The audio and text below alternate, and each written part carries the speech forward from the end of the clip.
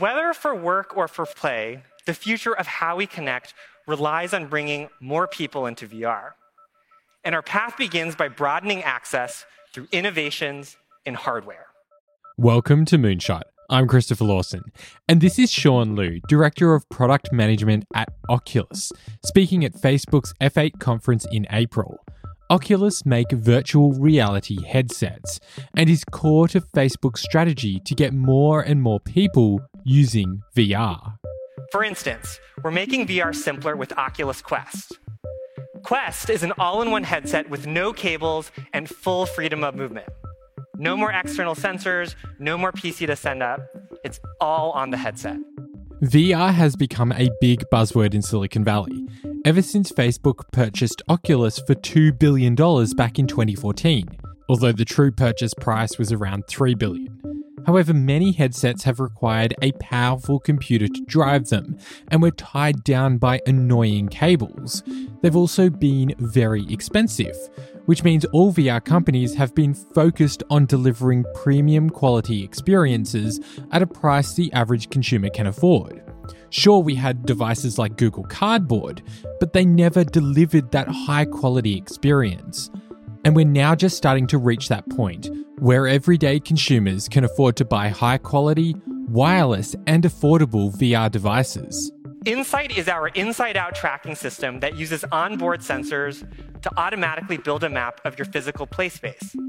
The map is just used for tracking and only stored locally on the device. Oculus Quest is priced at less than $500, and the company may have figured out the secret to keeping you from being tethered to a computer at a price point that everyone can afford. But once you have a VR headset, what do you actually do with it? I'm sorry, you have to wait. You have to wait. And I'm slowing down because there are too many people in line. What's the next number? This here is audio from a VR experience called Hunger in LA. And it places you at a food bank that's been overrun with people needing support. Be in line where your number is. Please don't push. You see all the activity of the food bank, and then someone collapses in the line. Somebody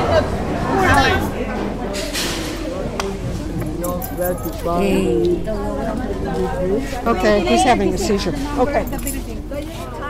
This whole experience is a work of journalism that's about helping you connect with the experience of being at a food bank in a way that just can't be achieved through any other medium. Yeah, we need an ambulance. Somebody is falling down. Well, you can't really make people feel hungry, right?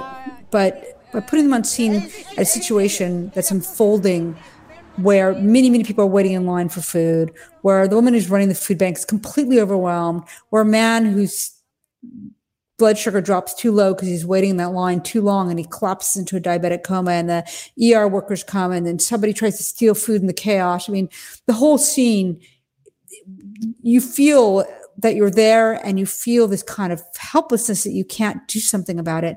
And I think it was a powerful way to get people to understand how difficult it is to be going hungry, and how difficult the situation is when you're talking about like 1 in 4 people in the United States, ending up having to go to food banks. It's insane, right?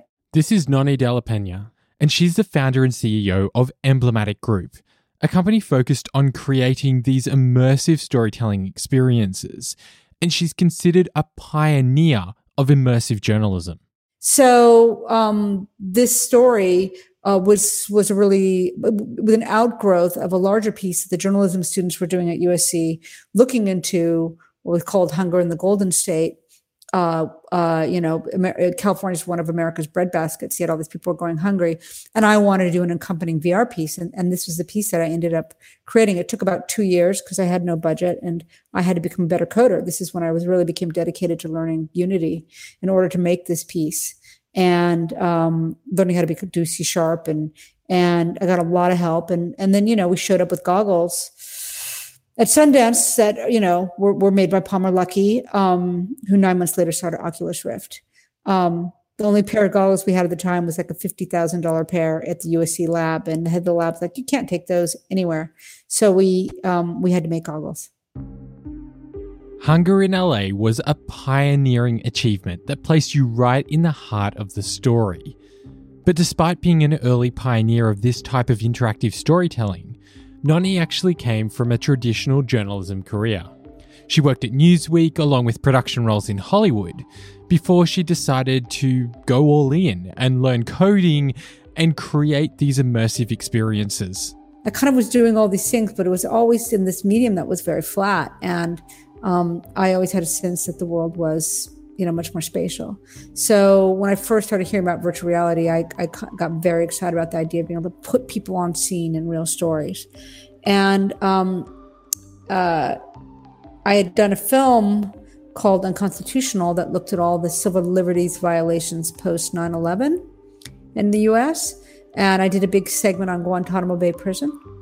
And then with a grant from the MacArthur Foundation, Bay Area Video Coalition, along with digital artist Peggy Weil, we created a virtual Guantanamo Bay Prison in Second Life. Here was a place that was off limits, most citizens and press. We wanted to make a place you could go to. So we built this space. And after we made that piece, I thought, oh my goodness, I could use this for all kinds of journalism. And that's when I came up with the concept of immersive journalism. Nonny started working on Hunger in LA in 2009. And then in 2012, it premiered at Sundance as their first VR piece and received wide acclaim. We didn't know how people were going to react, right? But it was crazy. People were crying down on the ground, trying to talk to this invisible character, begging us to stay open, 3-hour wait lines. It was an enormously successful endeavor. How did that make you feel when you sort of saw the way that people were reacting to it? You kind of feel guilty making people cry so hard, When you do that in a film, you're distanced from them. But in VR, generally you're right next to them when they take the headset off and then they want to talk to you and they're crying and they're like, oh my God, what can I do to help? And it's hard to take credit for stuff, right? It's kind of uncomfortable. But I can say with Hunger in LA that I think it opened the door for lots of people to say this medium can be used for very different things than what one assumed. Everybody kept thinking, oh, well, this will be a gaming or a military space. But I turned it into a place where all kinds of stories could be told. The overwhelmingly positive response from audiences to Hunger in LA inspired Nonny to continue pushing forward with VR and turn this into her entire career. It was really clear to me after Sundance that I'd found my life's work, right? I had been trying print journalism. I'd been trying, documentary film. I had been on staff on TV shows. I'd been a Hollywood producer. I had done all these different things that I liked, but nothing really hit me until I started working in VR and started telling these stories that I realized could have a serious impact. I mean, you're trying in journalism all the time to get people to be there. And this was the first medium where I felt that I could put people on scene and have them really understand situations in a much more visceral way. I'd worked in all these other formats, and this was just different. And we'll explore some more of these immersive journalism experiences right after this break.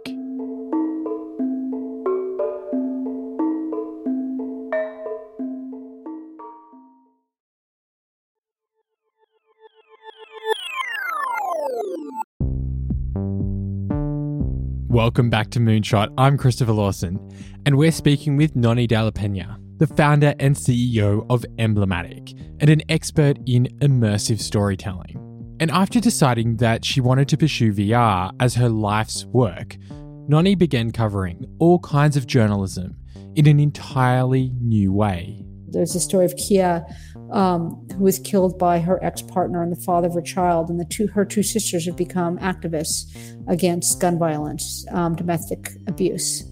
We've had the story about LGBTQ homelessness, which is told the story of a guy who captured the moment when his family tries to do a religious intervention and ends up assaulting him. And we put you on scene in a recreation of that. We've done work now on climate change. I mean, how can you possibly understand the enormity of a, ice major glacier melting unless you're on scene, and it happens in a big, huge time-lapse way around you. So the medium itself is so, it affords such an extraordinary potential for telling important stories. With the climate change piece that we did with Frontline, PBS Frontline and Nova, we put you with these scientists from NASA on their research planes when they're like dropping a thermometer, back outside the back of the plane, like next to the toilet. And it's like, oh, I could do that. Oh, they're not in some cubbyhole making up data. Like, it really helps demystify the science gathering. And I think that there's so many reasons to believe that this medium offers a very different kind of experience than other formats of journalism. Now, that's not to say those other ones are going to go away. Obviously, audio is more important than ever, right? However, it will be another way to experience all kinds of different stories. There was a moment when I was with the kids at a Disney film, Moana, and she is floating underneath the stars, and her grandmother comes to visit her. And all I could think while I was in that movie theater is, why can't I look up and see the stars? Why am I trapped to look at this little square box, right? Why is it happening all around me? And that was a moment in a movie theater when I was like, oh, anytime I go to the movies now, I see the frame. So I can guarantee you that all stories are going to become all enveloping. It just so happened that I happened to choose a story about hunger to first begin to show people that this is a medium that can be fully embodied. As a podcast producer and journalist, I know all too well the power of using the right platform to tell a specific story. Not every story works as a podcast series or a documentary or a television special. And it's the same thing with immersive storytelling. You not only have to think about audio, but also the visuals and the environment that you're going to place the user into. So what kind of stories actually make a great VR experience? And what considerations do you need to make if you want to use virtual or mixed reality as your storytelling medium? Yeah, I know that people sort of say, well, should all stories be told in whichever medium? But I think very sweetly, Janet Murray, who, if you know her, she's a professor at Georgia Tech, she got a present from researchers from Verizon with Yahoo Verizon. They sent her a pillow with a quote that she uses for me, but about how do you start, right? And you got to literally close your eyes and imagine your body being there. Close your eyes, imagine your body being on scene, and start building from there. And then go to any story that you want to tell and say, okay, now I'm on scene, I'm there. How am I going to tell this story, from that perspective? I think that's really the main starting point, and obviously, like I said, you can't make somebody feel hungry, but you can make them feel like they're on scene witnessing something that there's no way that they have before. They're not going to food banks. They're not in the living room when a woman's being held hostage with a gun by her ex-partner. They're not in, you just can't get that kind of experience any other way. When you go about actually creating these stories, what's the first thing that you do? Are you first looking for like compelling audio to then build a story around it? Are you looking specifically at the kind of narrative of what is happening to see whether it's going to be like visually something that you can recreate? Like, what are you thinking about through that process? So it really depends on the piece these days, right? Because the technology has moved on so much. So a lot of the early pieces were very audio. It was crucial to find good audio to convey the emotion. Hunger in Los Angeles is very powerful than audio. Kia, the audio was really incredible because the two sisters both call 911 and they both have their phones live the whole time. So I had two tracks to intercut the story with. Daniel certainly is recording this crazy moment when he's being attacked. But in the flip side, we also are starting to be able to do things like the solitary confinement piece we did with Frontline, where we did videogrammetry of a guy who spent a number of years inside a solitary cell. And we were able to actually get access to the main prison to do photogrammetry of the cell. So now you're talking about somebody recounting their experience inside that cell while you're in there with them. So the audio is not like I'm recounting, it's not audio from an actual moment, but rather him telling how he went crazy in this little room and, tore out the hair from his eyelashes to his ankles on one side of his body, right? And when you're watching the man, with his big scars on his arm, describing cutting himself while you're next to this person, which is their big holograms, but they're photoreal because they're video, it becomes a very powerful and unique experience. So, each story that you want to tell is going to have a different approach. But while I used to have to really go audio first, now we can start constructing things a little bit differently because we can start to capture people in full volume. And now it becomes a little bit more like traditional storytelling, whether it's documentary or film. These projects must take a huge amount of time to put together. Obviously, in comparison to doing like a feature story, like there's a lot more involved in creating this content. Yeah, it really depends on the piece. Some pieces can take as little as 3 months, but some, we've gone to some of the frontline pieces took much, much longer. So it really depends on what's required. When you're worrying about photogrammetry of environments in Greenland, it's going to take a lot. It'll be a lot harder to capture and put together.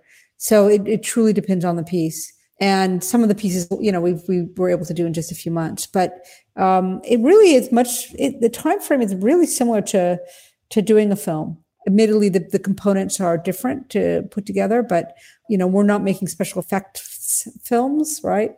Which, again, it's sort of like, okay, what am I going to make? Am I going to make a small indie love story with just a couple of characters, or I'm going to make a huge special effects piece, right? And the same goes when you're working on this medium, right? The more people you have, the more expensive it's going to get. And similarly, more environments you have, the more expensive it's going to get. Really, the calculations are very similar.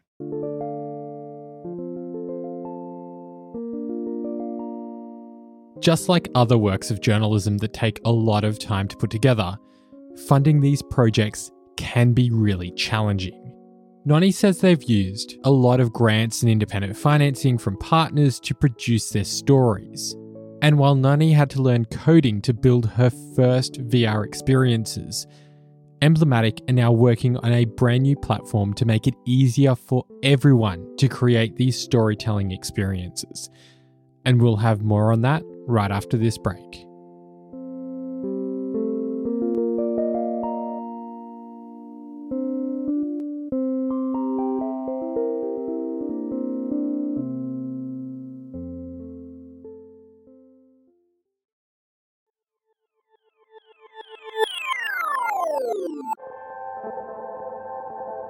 Welcome back to Moonshot. I'm Christopher Lawson. Creating mixed reality and immersive experiences is usually something which requires a lot of technical skill, be that coding or 3D modeling and animation. However, the team at Emblematic recognize that not every storyteller or journalist has the time or resources to actually learn these complicated skills. So Nonny and the Emblematic team are building a platform called Reach. It's an online environment where you can build your own immersive storytelling world and then share it with ease. Reach is a web platform for making mixed reality content, virtual reality, augmented reality, etc., but volumetric. It is not, while you can put 360 video in there, it's really about how do you start creating volumetric content that reflects the way our real world is. It has space and dimension, and yet let you be able to publish it across devices. So you can look at it on a computer, you can look at it on a phone, or if you have a headset plugged in, you literally can just hit a button and you can start walking around. And the point of this was to make it really easy for anybody to just use buttons to create content so that they didn't have to learn how to become a C# coder or have the steep learning curves of Unity and Unreal. I really wanted to democratize the ability for doing storytelling. So, it's a super exciting breakthrough technology that we've been developing here at Emblematic to kind of let anybody do these kind of stories. We've made a sort of tiered experience so that there's you can do stuff for free, but of course we have to support ourselves, so there is going to be some also higher end tools that we'll ask people to subscribe to so that we can support ourselves and our families. Nonny gave me a demonstration of the Reach platform, and I must say it appeared to be incredibly simple to drive. And what many people don't know about me is that before I got into journalism, I actually studied animation for film and television, and for a long time I thought my career was going to be as a technical animator. So when I saw the demonstration of Reach, I could quickly see how incredibly powerful this could be for creators wanting to get into this space. You can start building in seconds content that you don't have to worry about doing Unity. Learning how to become a C# coder, which is what you really need for Unity. I mean, you can do some work within Unity, but if you want to do, most things are going to require some sort of scripts to be attached. Unity is wonderful. Don't get me wrong. I think Unity is an amazing, amazing platform, and Unreal. They've been great tools. But for a lot of folks, they don't need the complexity. They can use simple tools to get started and start telling simple stories. And then, later on, if they want to move to the more complex stuff, they'll be able to use the game engine technologies. But this is a way, it's, basically it's like the most simple editing suite, but volumetric. It is a way to start thinking about what's volumetric YouTube. What's YouTube that you can walk through and move through, right? And that's a crucial component for this medium to grow up. We need more content creators. We need more people participating. We need more people watching. And we wanted to make it headset agnostic. So you could look on any headset. You could look across any computer or any phone. At some point, the phone and the headsets are going to merge. But in the meantime, we really need to start establishing really cool content for this medium. Given where the technology is now, what skill set do you need to become an immersive storyteller in 2019? I think to become an immersive storyteller, it's just a different perspective on how do you approach your content. Are you going to be able to move through it? Shut your eyes, put your body in the place. Imagine walking through the content. Imagine moving through it instead of thinking about it being flat. At the same time, you have to consider that people's bodies are along for the ride. So be careful what you do with them. I tend to lock my camera down because if you start doing zooms and pans, you're going to make 30 to 40% of your audience sick. Now, you'll have 60 to 70% of people who will love it, but you have to decide what's worth it, right? So I tend not to do that because I get nauseous really easily. But right now, otherwise, with photogrammetry, there's some cleanup problems, but you can go out and shoot a lot of photographs of any object and run it through some of the programs, the algorithms now that will stitch it together for you. Every smartphone these days has 2 cameras so that it can shoot with depth. We're going to be sharing our world with depth. We know Apple's got a headset that they're cooking up. So very soon, you're going to have the tools just in your hand to be able to create and distribute. We've actually been able to get Reach working so you can actually make it on a phone. That means you'll be able to, shoot whatever it is you want to share, bring it into your Reach environments, add whatever video objects, and then spit it back out again. So the devices are all going to merge, but even in the short term, you're going to have the tool set in your pocket very soon. How has all of this immersive content changed your relationship with journalism? I think one thing that has changed is the fact that I've had to consistently be the innovator. I used to 3D print my own headsets because when Oculus first started, it sat you in a chair and I didn't want to sit in a chair. So I had to 3D print my own goggles in my mom's garage. I have constantly had to build my own code to make things work the way that I want them to work, and Reach is another example of that. So sometimes I miss being on the ground during the journalism. I still get to work on some pretty cool projects, but sometimes I miss the kind of daily joys of journalism. But I also have accepted this role that I have a vision for this stuff. I kind of deeply understand it, and I can see what we need to do next. So I've accepted that that's pretty much my role, is to help really create the future.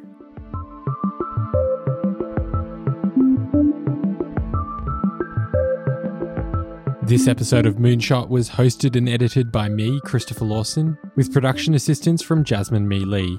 Our artwork was created by Andrew Millist, and our theme music and all other music in this episode is from Breakmaster Cylinder. You can find out more information about our show on our website, moonshot.audio, And make sure you follow us on social media. Just search for Moonshot Pod. We'll see you next time.